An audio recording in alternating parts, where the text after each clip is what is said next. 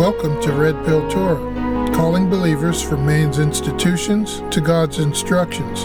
Did you ever just want to say, who's in charge here? I'm Tim. And I'm Miss.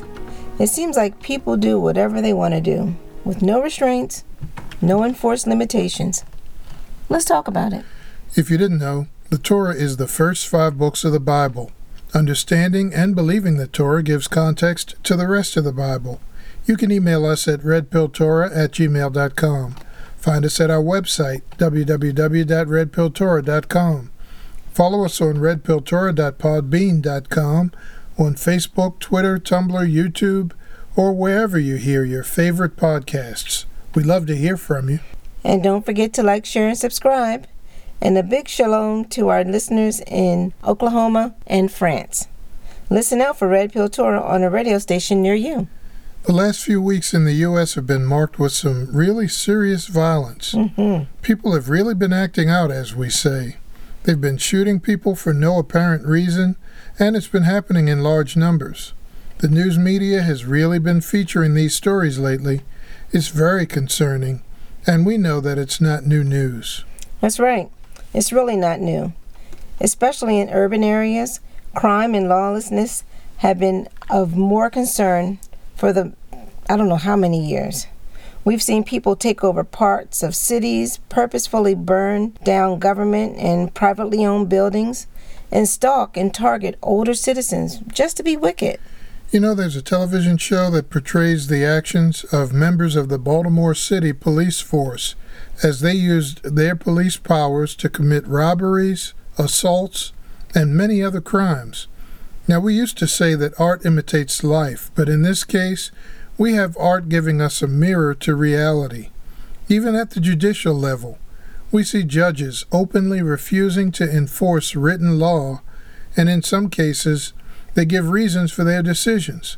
And some of the reasons sound to me like they just don't feel like enforcing the law as written.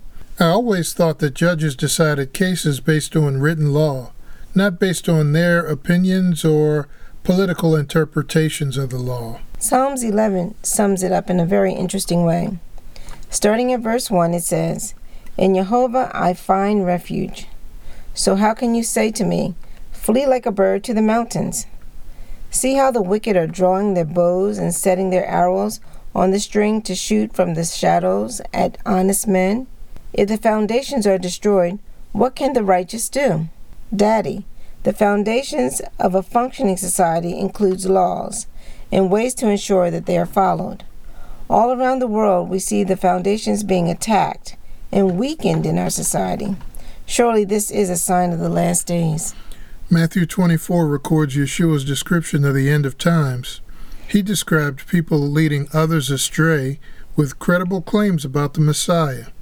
Wars and rumors of wars, fights between ethnic groups and countries, famines, earthquakes, and direct persecution of believers.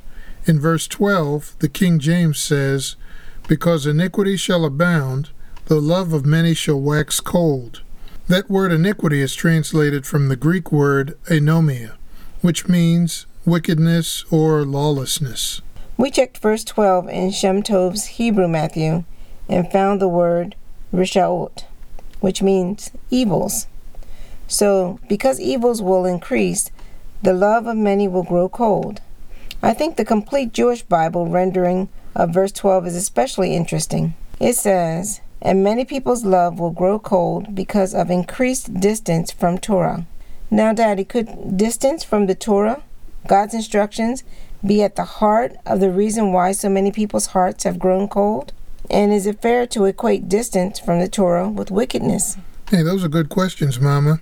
The New Testament uses the Greek word anomia at least 15 times.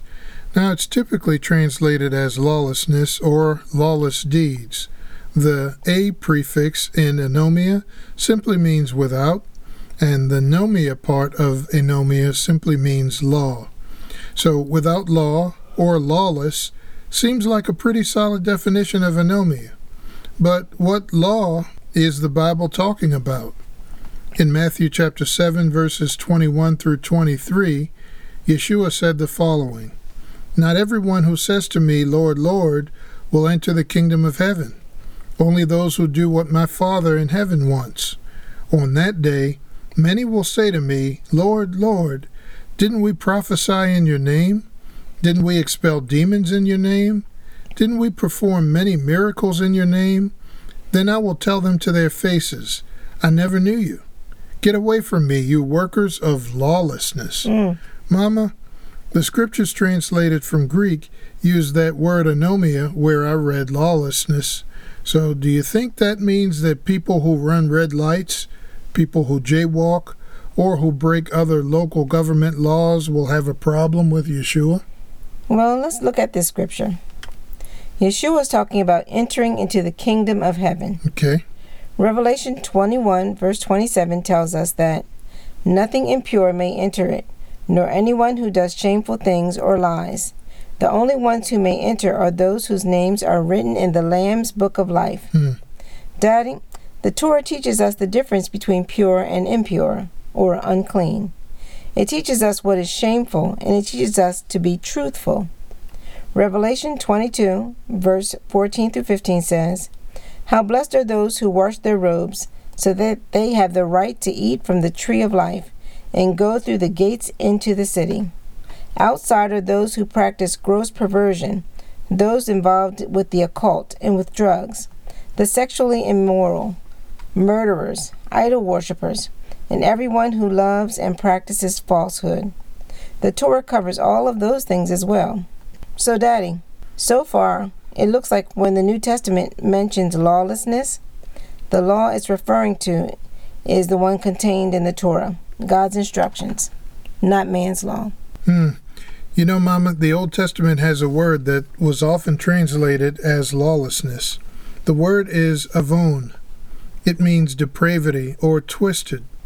Now, Daniel was praying to Jehovah in the Old Testament, confessing the sins of his people. In Daniel chapter 9, verse 13, he said, As written in the Torah of Moshe, this whole disaster came upon us. Yet we did not cry out to Jehovah our Elohim by renouncing our iniquity or lawlessness and discerning your truth. So, Mama, this is one of many references in the Old Testament that equates iniquity or lawlessness to not following the Torah, God's instructions. And Daddy, there is another angle to this topic of lawlessness that I want to talk about. Okay. It's easy to see and say that people who commit what we may consider obvious sins are guilty of sin. It's also not so controversial to say that sin is the transgression of the law. We find that in 1 John chapter 3, verse 4. You know, Mama, I think I know where you're going on this. Are you talking about the believers who were taught that the Torah is not for today or only for Jewish people? That's where I'm going. In the past, I did take it personally when others couldn't explain how only 9 of the 10 commandments were relevant for today, for example, or when they would angrily assert that the Old Testament is done away with and replaced by the New Testament without being able to explain the terms of the New Testament. Now, I don't take it personally. Instead, I plant seeds in love and faith, trusting the Ruach HaKodesh to open eyes, just like He opened ours. I feel what you're saying, Mama. It seems evident to me that the lawlessness the Bible is talking about is not just a failure to follow man's laws. It's a show of contempt for the laws and instructions of the Creator. It's also clear that we aren't qualified to choose the laws of Elohim that we want to obey or the ones we want to overlook. To show contempt for God's instructions is the definition of lawlessness, yet we see the boundless mercy of Jehovah Elohim. Lawless doctrines have been taught for centuries, reinforcing mindsets that stray away from the actual meaning of the Hebrew text of Scripture. The whole time these lawless doctrines were being spread all around the world, Jehovah was working through the efforts of fallible men to spread the knowledge of Himself around the world. Now His Spirit is opening eyes to the relevance of the entire Bible. When you see Jehovah's Word from a Hebrew perspective, none of His Word is done away with. From a Hebrew perspective, all Scripture is breathed from Elohim and is useful for teaching, rebuking, correcting, and training in righteousness.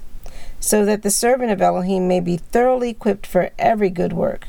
When Rabbi Paul wrote that in 2 Timothy chapter 3, verse 16, I think that all Scripture meant all Scripture. So, if all means all, that includes the Scriptures that I may not like as much, as well as the ones I don't fully understand. The book of Leviticus doesn't seem to be in the top 10 when it comes to topics in the Christian bookstore, you know? Many believers don't like the detailed laws, and the animal sacrifices are a definite no-no. So Leviticus seems full of laws, many of which some believers don't care for, but from a Hebrew perspective, the name of the book is Vayikra, not Leviticus. Vayikra is Hebrew for, and he called. In other words, Yehovah Elohim called his servant Moshe in a loving way to give him instructions for Israel. They had the presence of the Creator in their midst, so they could not simply live in any old kind of way.